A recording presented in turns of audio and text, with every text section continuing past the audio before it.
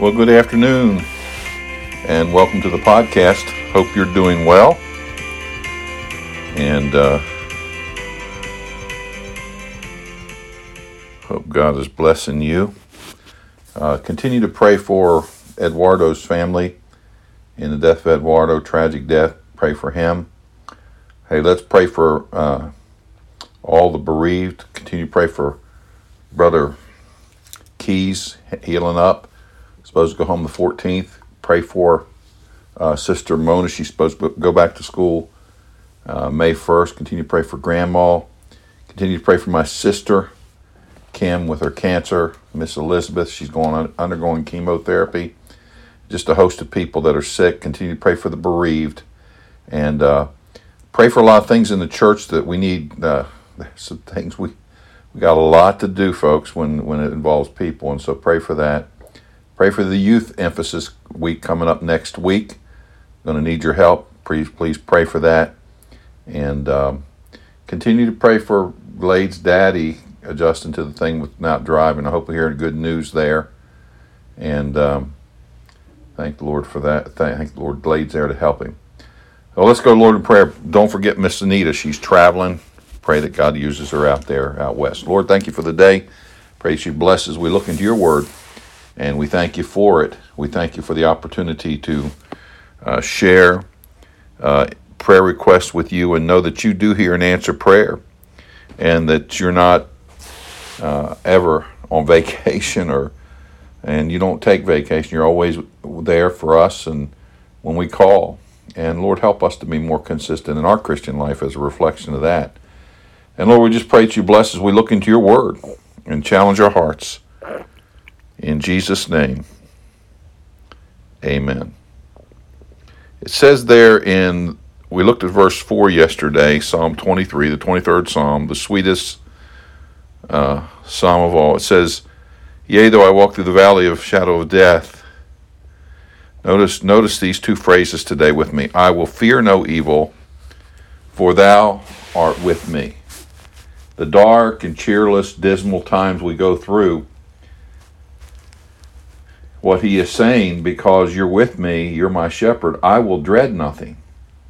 And we dread, aren't we a bunch of dread people? The dreads.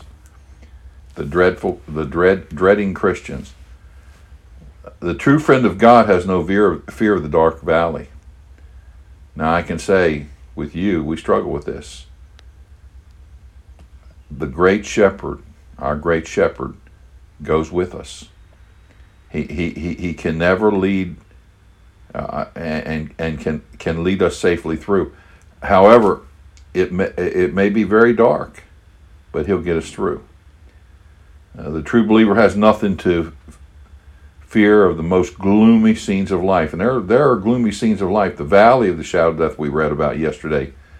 We don't have anything to fear in the grave. And I don't understand that, but that's what I need to learn and I need to come to terms with in my life.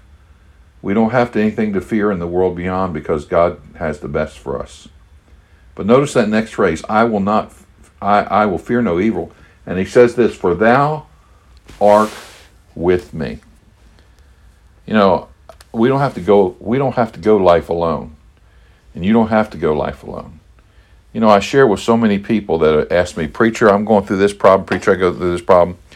And I ask them the question, do you know the Lord Jesus as your personal Savior? And many times I get a negative answer because they do not. And I don't see how folks go through life without Jesus, without God. And the tragic thing is we as Christians oftentimes step out and go things alone. We don't need to go things, we don't have to go through things by ourselves. Invisible, yes, but he's right there. The psalmist was assured that God was with him. There's several verses that come to mind. Deuteronomy 31 says that 4:31 says this, for the Lord thy God is a merciful God. He will not forsake thee, neither destroy thee, nor forget the covenant of thy fathers which he sware unto them. Chapter 31, verse 6 says, Be strong and of good courage, fear not, nor be afraid of them. For the Lord thy God, he it is that doth go with thee. He will not fail thee, nor forsake thee. We remember Joshua taking over for Moses. God put him there, and in verse 5 of chapter 1 of Joshua, There shall not be any man able to stand before thee all the days of thy life. As I was with Moses, so I will be with thee. I will not fail thee, nor forsake thee. And then in the Matthew 28:20, the Great Commission we call it, teaching them to observe all things whatsoever commanded you, and lo, I'm with you always, even to the end of the world. Amen. And then a favorite verse of mine, Hebrews 13:5, Let your conversation be without covetousness, and be content with such things as ye have, for he has said, I will never leave thee, nor forsake thee. The Lord Jesus Christ saved us, and he keeps us, but he's right there with us. I like the song, He walks with me, and he talks with me, and he tells me I am his own. He's with us. And we need to understand this. For thou art with me. I don't have to go it alone. The dying man seems to go into the dark valley alone, but he's not. His friends take him as far as they can, but there's a parting hand. They cheer him with voice. But let me tell you something, God's right there with him. We go through difficult times with our family, get difficult times individually, go difficult times with our church. Our Savior is right there with us. Thou art with me. There's no place you can go that he's not. But he sees all. But here's the thing, he is with us because we have a relationship with him. He's our Father. God our Father. I will fear no evil, for thou art with me. What a great promise. Great promise. Listen, if you don't know the Lord Jesus Christ as personal Savior, you can have that promise. There's 3 things you need to understand. I'll give you 3 things, and I'm going to give you something that'll help you understand how to come into the right relationship with Jesus Christ. The Bible says in Romans 3:20-3, For all have sinned and come short of the glory of God. That means we're all sinners. How's that happen? Well, Romans 5:12 says, Wherefore as by one man sin entered the world, and death by sin, so death passed upon all men, for that all have sinned. We're all sinners. We're born that way. Number 2, we're all condemned. Romans chapter 6 and verse 23, the first part says, The wages of sin is death. Everybody's going to die that physical death. But listen to what Revelation chapter 20 verse 14 says. And death and hell were cast in the lake of fire. This is the second death. If there's a second, there has to be a first. What is the first? The first is physical. The second is eternal. So number 1, I'm a sinner. Number 2, I'm condemned. I'm condemned. But number 3, the Bible says and tells us that we have a Savior who died for us on the cross. He was buried. He rose again the 3rd day. Romans 5:8, But God commendeth his love toward us, in that while we were yet sinners, Christ died for us. Christ died for us on the cross. He was buried. He rose again the 3rd day. The Bible says in Romans 6:23, the last part, But the gift of God is eternal life through Jesus Christ our Lord. Jesus Christ died for you, a sinner, condemned. He was buried. He rose again the 3rd day. How do I believe that, preacher? What's the next step? The next step is this. I call on him.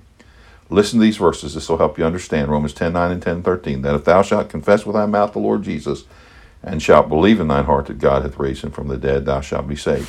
For with the heart man believeth unto righteousness, and with the mouth confessed is made unto salvation.